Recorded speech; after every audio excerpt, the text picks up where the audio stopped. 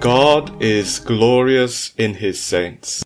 Welcome to the Christian Saints podcast. My name is Darren Ong, recording from Sepang in Malaysia. In this podcast, we explore the lives of the Christian saints from the Anglican, Roman Catholic, and Eastern Orthodox traditions. Today, we will celebrate Saint Matrona of Thessalonica. Saint Matrona was an early Christian martyr from the 3rd or 4th century. Let us hear an account of her life from the website of the Orthodox Church in America. The holy martyr Matrona of Thessalonica suffered in the 3rd or 4th century. She was a slave of the Jewish woman Portilla or Pantilla, wife of one of the military commanders of Thessalonica. Portilla constantly mocked her slave for her faith in Christ and tried to convert her to Judaism. Saint Matrona, who believed in Christ from her youth, still prayed to the Savior Christ and secretly went to church, unbeknownst to her vengeful mistress. Portilla, learning that Saint Matrona had been to church, asked, "Why won't you come to our synagogue instead of attending the Christian church?"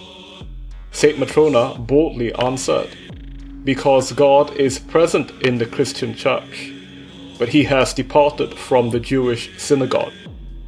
Portilla went into a rage and mercilessly beat Saint Matrona, tied her up, and shut her in a dark closet. In the morning, Portilla discovered that Saint Matrona had been freed of her bonds by an unknown power. Enraged, Portilla beat the martyr almost to death, then bound her even more tightly and locked her in the closet. The door was sealed so that no one could help the sufferer.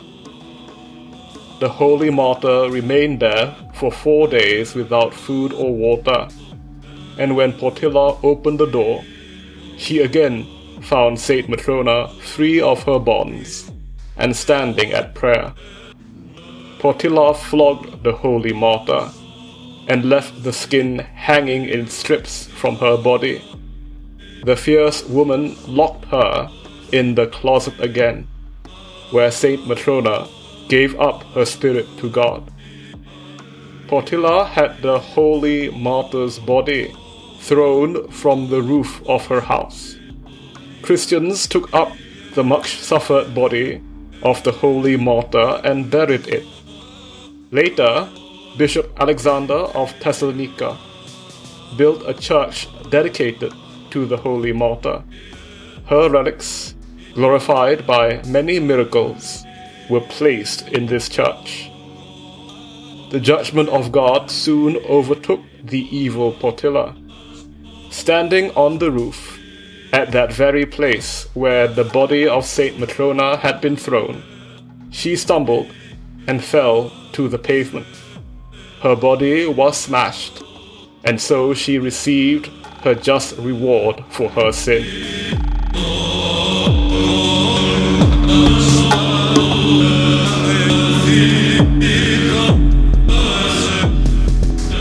Saint Matrona's story, like the stories of so many early Christian martyrs, has a lot of violent details, and this can make them hard to stomach for Christians living today. I remember a friend telling me once that he was having trouble finding a saint to name his daughter after, because all the good names were from saints who died horrible deaths, and he did not want a name like that for his daughter. The early Christians had a different view on this violence, even a violence that leads to death. And I think there is a reason why these details are so scrupulously recorded in these lives of the martyrs? The most important reason is that it reflects on the violence that Jesus suffered on Good Friday. When Christ tells us to carry our cross, it is an invitation to martyrdom. The violence that these men and women suffered for their faith glorifies God, reminds us, tells us that following Christ and entering His kingdom is worth any amount of pain, suffering, and sacrifice, even up to sacrificing your own life. Whereas Jews would avoid places where people died as cursed, early Christians would see those places as glorious and hallowed. Some of the most famous churches in the world are built on places where famous saints were killed. St. Peter's Basilica in Rome is traditionally located at the spot where St. Peter was executed. St. Stephen's Basilica in Jerusalem is where St. Stephen, the first martyr, was killed. These saints made holy the ground they stood by their blood and sacrifice. For the same reason, we venerate the relics, including the dead bodies of martyrs, even today. So I hope we can listen to and ponder these accounts of the martyrs, and not respond by feeling grossed out or disgusted, but by considering Christ's sacrifice on the cross for us, and considering the ways we are called to sacrifice ourselves as we follow Christ. In this spirit, I will read an excerpt of a reflection by Father Stephen Ritter, pastor of St. James Antiochian Orthodox Mission in Beaufort, Georgia. This was from a podcast episode from his Hidden Saints podcast, published by Ancient Faith Radio. Puntilla came out of the synagogue and was standing there and waiting for Matrona to come. Matrona, however, as an example perhaps to all of us today, decided that it just wasn't proper for her to leave in the middle of a church service, because the festival they were celebrating happened to go on a lot longer on this day. Finally, it was over, and Matrona returned, and Puntilla was there, and was waiting, and was not happy. But she said to Matrona, "Just come to the synagogue with us. Why is it that you avoid that? Please come." Matrona, though, deciding at that point that it was a good time for her to stand up more boldly for her faith, said to Puntilla, "Because God is in the Christian church, and He is no longer in the synagogue." Puntilla was furious when she heard this, absolutely furious. So she took Matrona and had her tortured as best she could. So much so that it was said that there were portions of flesh just hanging off of Matrona. And Matrona kept saying to her, "Why are you doing this?" And Puntilla said, "If you've been deceitful with me in regards to being a Christian, then you've probably been false also in your service." And Matrona said, "That's not true. I've done everything that you've ever asked me. I've been a good and loyal servant to you, absolutely obedient." But Puntilla was having none of it. After this torture, she took Matrona and locked her into a very dark closet and left her in there for 4 days. One might think that 4 days, bleeding and without food or water, that this would have been the end of Matrona. But when Puntilla had the closet opened, she found that Matrona was standing there, arms uplifted in prayer while she was chanting to God, and all of her wounds were gone. This made Pantilla even more furious, so she brought Matrona out and had her tortured yet once again, and Matrona again protested, but yet at the same time the wounds from this torture healed also. So Pantilla took her again, and threw her back into the closet, and left her there for many, many days. This time, when she returned, it was found that Matrona, who had been praying to God, and asked the Lord Jesus to receive her into his heavenly kingdom, that the Lord had granted her wish. So they opened up the closet, and tortured her yet a little bit more until she died. Then after that took her, and being afraid perhaps that she would get in trouble for murder or even starvation, Pantilla had her thrown off a cliff from a great distance, and there was no investigation into Matrona's murder. Everyone thought that she had just fallen off a cliff, but the Christians knew better, and they gathered up her relics, and took them, and hid them. Pantilla's end would not be so great, because one day as she was near a wine press, she fell into it, and was killed and drowned in the midst of all the cut up and pressed down grapes. The Lord was not going to allow this dishonor to happen to his wonderful servant Matrona. Yet Pantilla, being absolutely disinclined to repentance or to forgiveness for anything that she had done, met a terrible end.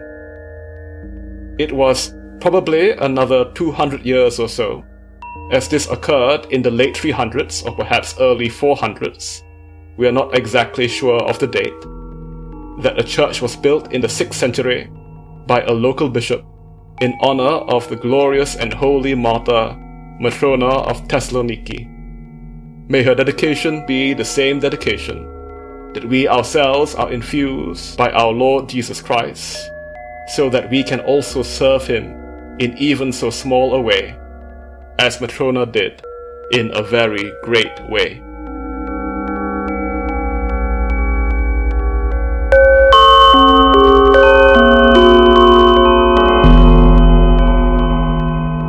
Saint Matrona is honored in her hometown of Thessalonica, but also, interestingly enough, in Barcelona, Spain, where she is regarded as some sort of patron saint.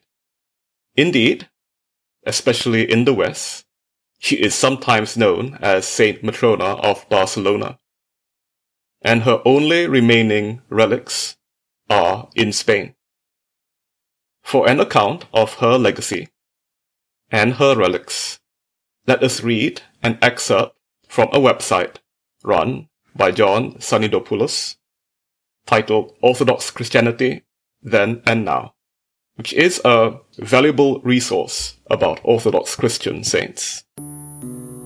According to archaeological evidence and various written sources, the monastery of Saint Matrona is one of the first 3 monasteries of Thessaloniki.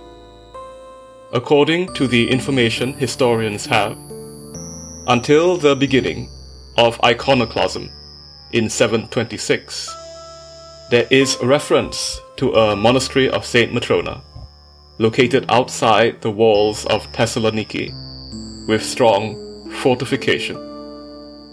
It existed about the end of the 6th and the beginning of the 7th century. It is not known if this monastery was an expansion of the original church dedicated to Saint Matrona. The Book of the Miracles of Saint Demetrios mentions a church dedicated to Saint Matrona. There, it says that during the reign of Emperor Maurice, at around 597, Sclaveni, an Arabic tribe, attacked the monastery because it was fortified like Thessaloniki, and they thought they were attacking the city itself. We have testimony that in 618 there was another siege against Thessaloniki, and all the churches outside the city walls were ordered to be burned. This included the monastery of Saint Matrona, but it was later rebuilt. As for the relics of Saint Matrona, they were taken to a church in Barcelona during the Frankish occupation, which was eventually destroyed and burned during the Spanish Civil War by the communists. She is still venerated as a patron of Barcelona. There, a tradition rose that Saint Matrona was from Rome and was killed for helping needy Christians. There are possibly only 2 relics of Saint Matrona left. One in her Catholic parish in Barcelona, and one in St. Andrew's Orthodox Church in Alicante, Spain.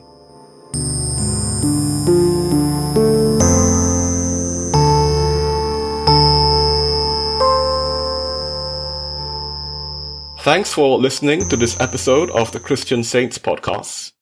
Look for the Christian Saints Podcast page on Facebook or Instagram, or find us on Twitter at podcast_saints.